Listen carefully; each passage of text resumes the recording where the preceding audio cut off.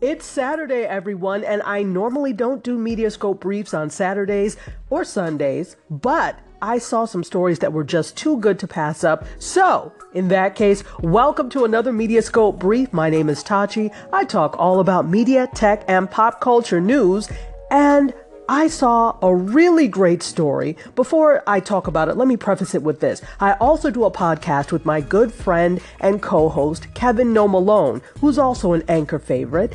And we did a special, which was our top 5 favorite food-related movies or television shows. Super fun.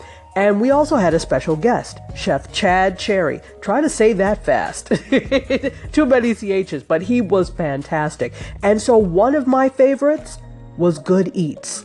Good Eats with Alton Brown. Now, you know it can be past or present. And you know that Good Eats actually went off the air. Well, I said all of that to say that Good Eats is coming back. Yes. So, according to Eater magazine, after what feels like an eternity, Alton Brown is reviving his kooky, colorful cooking show Good Eats with a new format. The original program had 252 episodes on the Food Network and then its spin-off, The Cooking Channel, and it ended in the winter of 2012. It doesn't seem like it was that long ago. It seems so contemporary. He's been dropping hints, though, about the return of his popular show since last fall, and now Alton Brown has officially announced the reboot via a very spooky teaser video where he cracks open a basement full of artifacts from the original program. There's a red flame blender, sock puppets, and a painting of a chicken with a bowler hat on. These are all classic Alton Brown things, if you think about it. So there's been no announcement as to where or when the new episodes will be available. But when a fan asked if this would be a web series, Brown said, perhaps. Keeping everything under wraps for right now. So this echoes similar remarks that he made last year about bringing the show back in some type of online format. He's particularly dexterous with Facebook Live and social media in general, so perhaps this new show would live on one of those big social platforms. I could see a Good Eats on Facebook Live. In fact, that would be a boost for Facebook Live. And Facebook Live, I'm telling you, pick up Good Eats if you're not thinking about it already. So on Twitter, Brown hints that actor Lucky Yates, who's working on Archer, will be returning to the show in some capacity as well. So this announcement of the revival lands on the 18th anniversary of the show's premiere. How awesome. So it's going to be called Good Eats 2.0, and I'll give you more details as they are available. But that's the news, that if you are a fan of Alton Brown's Good Eats, you're going to be happy to know that the show is reviving in some way, shape, or form, maybe living online. I hope you're well. Cheers. Welcome back. In other Mediascope news, you can now tip your Uber driver in the app if you are a die-hard Uber user. Starting 2 days ago, the in-tipping app option was rolled out in 100 cities in the US and Canada, including major markets like New York, San Fran, and Los Angeles. So after you download an updated version of the app, you'll be asked whether or not you want to leave a tip when you rate your driver. And drivers will be prompted to choose whether or not they want to accept tips after they update their apps. I can't imagine what Uber driver would say, "Oh no, please, I don't want a tip." Okay. The inclusion of this in-app tipping feature is actually a major reversal in Uber's thinking and policy, because even after similar or rival ride-sharing apps like Lyft included it, they in fact, for as long as I can remember, and I'm a Lyft user, there's always been a tipping option. But after a series of major scandals for Uber, including the sexual harassment and the toxic work environment, they've lost some market share, etc., etc. Executives at Uber finally said, maybe we'll allow for our drivers to be tipped. I'll comment more on that later. So, lots of people have long argued that they should do right by their drivers and include tipping, but this is going to probably annoy a segment of the riders. A lot of the people, especially millennials, liked Uber because there was no ambiguity in financial transactions. So this whole idea of the cashless transaction was key to their business model. They emailed their drivers, Uber that is, saying that tipping is a part of the larger effort to make work conditions better for them over the next 180 days. They say, quote, some changes will be big, some will be small, all will be the changes you've asked for. So in addition, Uber's has a new pay-for-wait program where customers will be charged a fee if the driver is waiting after 2 minutes after they're supposed to have picked you up. And that will be active, or is active, in all US and Canadian markets starting the same time. 2 days ago they started. Previously, Uber had been giving passengers a 5-minute window. Now it's 2 minutes. Tipping will be live in all US and Canadian cities by the end of July. In the meantime, cities like Adirondack, New York, Amarillo, Texas, Boston, Massachusetts, Buffalo, New York, Carbondale, Colorado, etc., will all have this feature live. If you're interested to see whether or not the tipping feature is available where you live in your market, go ahead to TheVerge.com and take a look at this article titled, "You can now tip your Uber driver in the app," and you'll be able to see a list of the cities where tipping is live within app. So I want to return to it for a minute to the whole thing of Uber letting drivers now receive tips. Why do you have to wait for a calamity before you do right by people? Of course, this is a philosophical question, and I'm not really expecting an answer, but it seems very convenient that now that you're on the brink of disaster, that you now want to try and do right and allow things like tipping. Things, by the way, as I mentioned, that rival apps have been doing. Is it a little bit too late for Uber to try and rectify the wrongs? It will remain to be seen, but I'd love to hear what you think. Let me know if you think that Uber can really do anything with this in-app tipping, and if drivers are going to stick around. They already have a high turnover rate. So, and there have been other scandals in addition to the sexual harassment. There have been some shady deals with some of the car dealerships that Uber had been dealing with in New York City, which had these subprime car loans for some of their drivers. So they have a lot to overcome, and I don't know that tipping me $2 would be enough to rectify that. But let me know what you think. Hope you're having a great Saturday or Sunday. Cheers.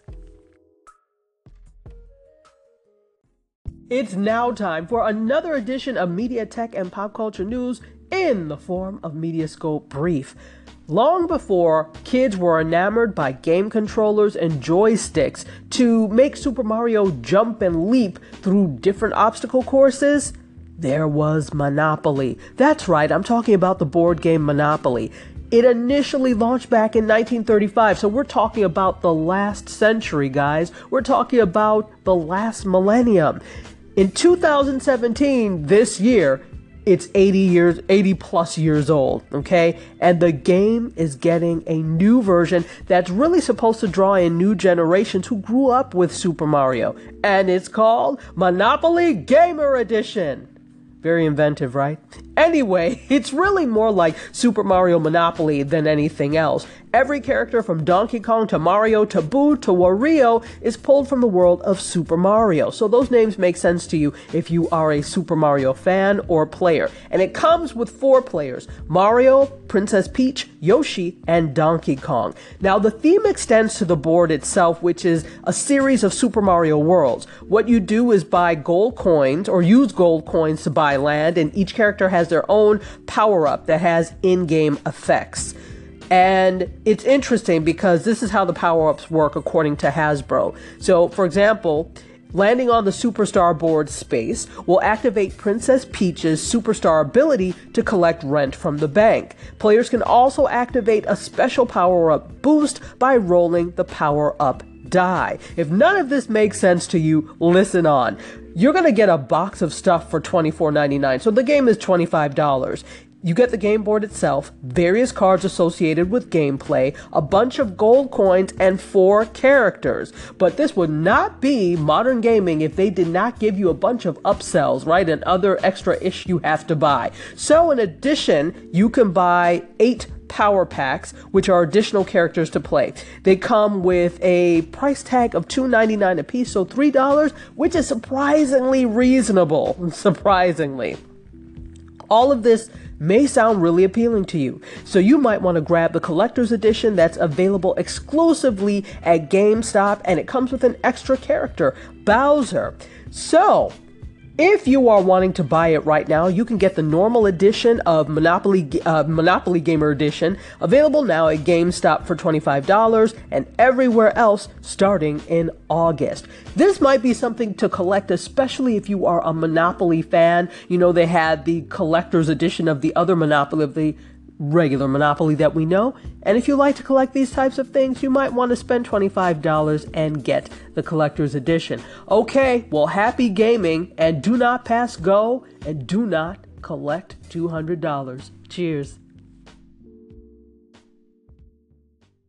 And on this edition of Caller You Say What, you know what that is. That's where I take listener call-ins. Claudia sounds off and continues the conversation about Hulu versus Netflix, or Netflix versus Hulu, however you want to put it. Anyway, she's sounding off. Let's hear what she has to say. And Hulu versus Netflix continues. Alrighty. I am a Netflix user for quite some time now, like a few years, I think, but for sure not since 2001, as you are, Tachi. And just recently, I don't know, 2-3 weeks ago, I get Hulu subscription. And to be honest, I don't see anything that interesting on Hulu, really. I was like looking for MASH, you know, the old TV show. Couldn't find it there. Netflix unfortunately ditched that show some time ago. And to be honest, I love Netflix for a whole bunch of documentary movies. But when it comes down to Hulu, I'm just, you know, trying to see what's there. But so far, I don't see anything that interesting. Probably I'm going to stick with Netflix. Miss Claudia, how wonderful it is to hear your voice on a Saturday. And I have to agree with you about Netflix over Hulu. I'm a Netflix person all the way. Now, I had Hulu, obviously it was a free trial, because we were reviewing some shows on Hulu. We reviewed, actually, The Handmaid's Tale. And it's a great series, but does it warrant me keeping it? Oh, also we did a review of National Treasure, the BBC show National Treasure, and loved both of them. However, does it warrant me keeping Hulu? Probably not. There simply is not enough there. Again, I'm probably a little bit biased because I've had Netflix for so long and have seen the changes. There's so many movies that are there. Of course, they switch out things every month, so everything that may be your favorite may not be there, but there's so many other cool things to check out and choose from the original series to the movies and the documentaries that they have. I'm just hooked. I'm a Netflix junkie, and I did not find that same level of junk dumbness for me, made up word, with Hulu. I did enjoy that they had AbFab or Absolutely Fabulous on there. I haven't checked to see if they have that on Netflix, but I love the British show Absolutely Fabulous, and so I was happy to see some of the British programming that they had on there. Other than that, do I need Hulu? Meh. Now, if Hulu would like to gift me a subscription, no problem. I will happily find a bunch of things that I can watch on there because I know there are things on there. But I too am a Netflix girl. Okay, Claudia, I hope you're having a great Saturday evening. We'll talk soon. Cheers. Adler here, about the Uber app, right? I mean, I believe it's great. And I don't believe that the CEO, well, the former CEO, Travis Kalanick, was behind it. I think after he left, the board implemented that.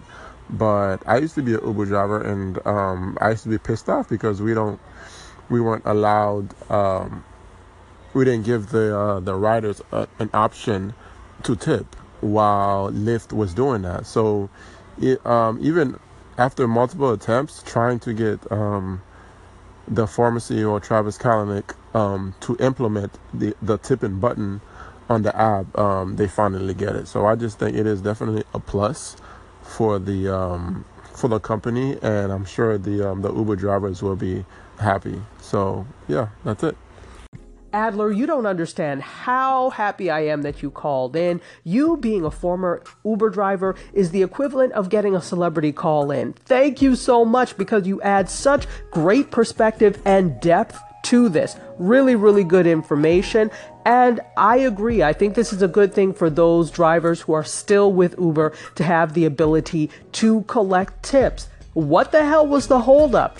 Lyft has been doing it forever. I always tip. I think people want to tip when there's a job well done, particularly if you're not making a lot salary-wise, your base salary your base pay. It's not always salary, but your base pay for Uber. If it's not that much, you want to give drivers the opportunity to make more, especially if they've done a good job. And Ubers are comfortable, just like Lyfts. More comfortable than cabs often, with their awful leather seats, depending on where you are. Anyway, thank you so much for calling in, Adler. Again, great perspective. So, this last Mediascope brief story is a very intriguing one. We already know Facebook is on a mission to take over the world. Well, they're going to start by kind of building their own city or village. And it's a village that will include housing, a grocery store, and a hotel. Billions of people are already spending their time on Facebook, 2 billion to be exact. So why not build a real life or IRL place that people can spend time for real, even more time?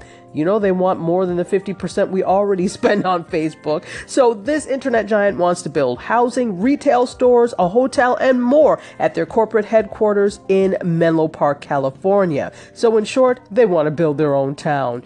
They unveiled the plans on Thursday for this big new construction project in Menlo Park, California's their corporate campus, which is part of Facebook's plan to expand its home base. It's a 56-acre site that they bought in 2015 for about $400 million, located right across the street from Facebook's headquarters. This will offer 1.6 million square feet of housing, or 1,500 units. In a blog post, they gave more detail as to the plan, and they described the future development as a mixed-use village that will provide residents, many of whom will be Facebook employees, with housing, transportation, and other amenities. They say, quote, "We plan to build 125,000 square feet of new retail space, including a grocery store, pharmacy, and additional community-facing retail." Very interesting. They're also going to include a hotel in this, and it will take roughly a decade to build all of this out, according to a person familiar with the plans. The initial phase of the project will include the housing and a grocery store that will be wrapped up in the first half of 2021. Other phases will be completed every 2 years, according to a blog post on the Facebook website. Most of the housing probably will go to Facebook employees, but Facebook is opening up the housing to the community at large. It will be a mix of market rate and affordable housing units, with 225 units, or 15%, priced below market rate. Facebook says that part of their vision is to create a neighborhood center that provides long-needed community services. One benefit for them of having employees live so close to campus is a reduction in the amount of traffic in the area, according to the blog post. They presented this to the city of Menlo Park, and they have not been approved yet, but they expect the approval process to take about 2 years. Very intriguing. So, number one, I've never lived near work. I'm always about 25 minutes away. I don't know that I want to live right across the street so everybody can know what I'm doing at every moment. Separation of church and state. But again, that's just me. I think it's fantastic that they are offering a portion, 15% of the housing below market rate, something that's very much needed around the country, and especially in a place that's very pricey like Menlo Park, California. I think that it's wonderful and scary at the same time. For anybody who's thinking and keeps saying, yeah, Facebook is entirely too big, you know, we hear analysts say, oh yeah, Facebook is really big. When you have the money to build a city, that's how you know you're too big. It kind of reminds me of, I can't remember the name of the movie with Nicole Kidman. It is something, I can't remember. In any case, it feels kind of movie-like, where the corporation owns the town. And in fact, there was an episode of The Simpsons that was like that, where the guy who built everything, it was somewhere in Oregon, Homer went to work for them, he owned the town. That's a little too much for me. I don't know. What do you guys think? Maybe you would love to live across the street from work and have everything provided for you. Yeah, the more you say it, it sounds a little spooky, but interesting nonetheless. I hope you're having a great Saturday evening or Sunday morning. Cheers.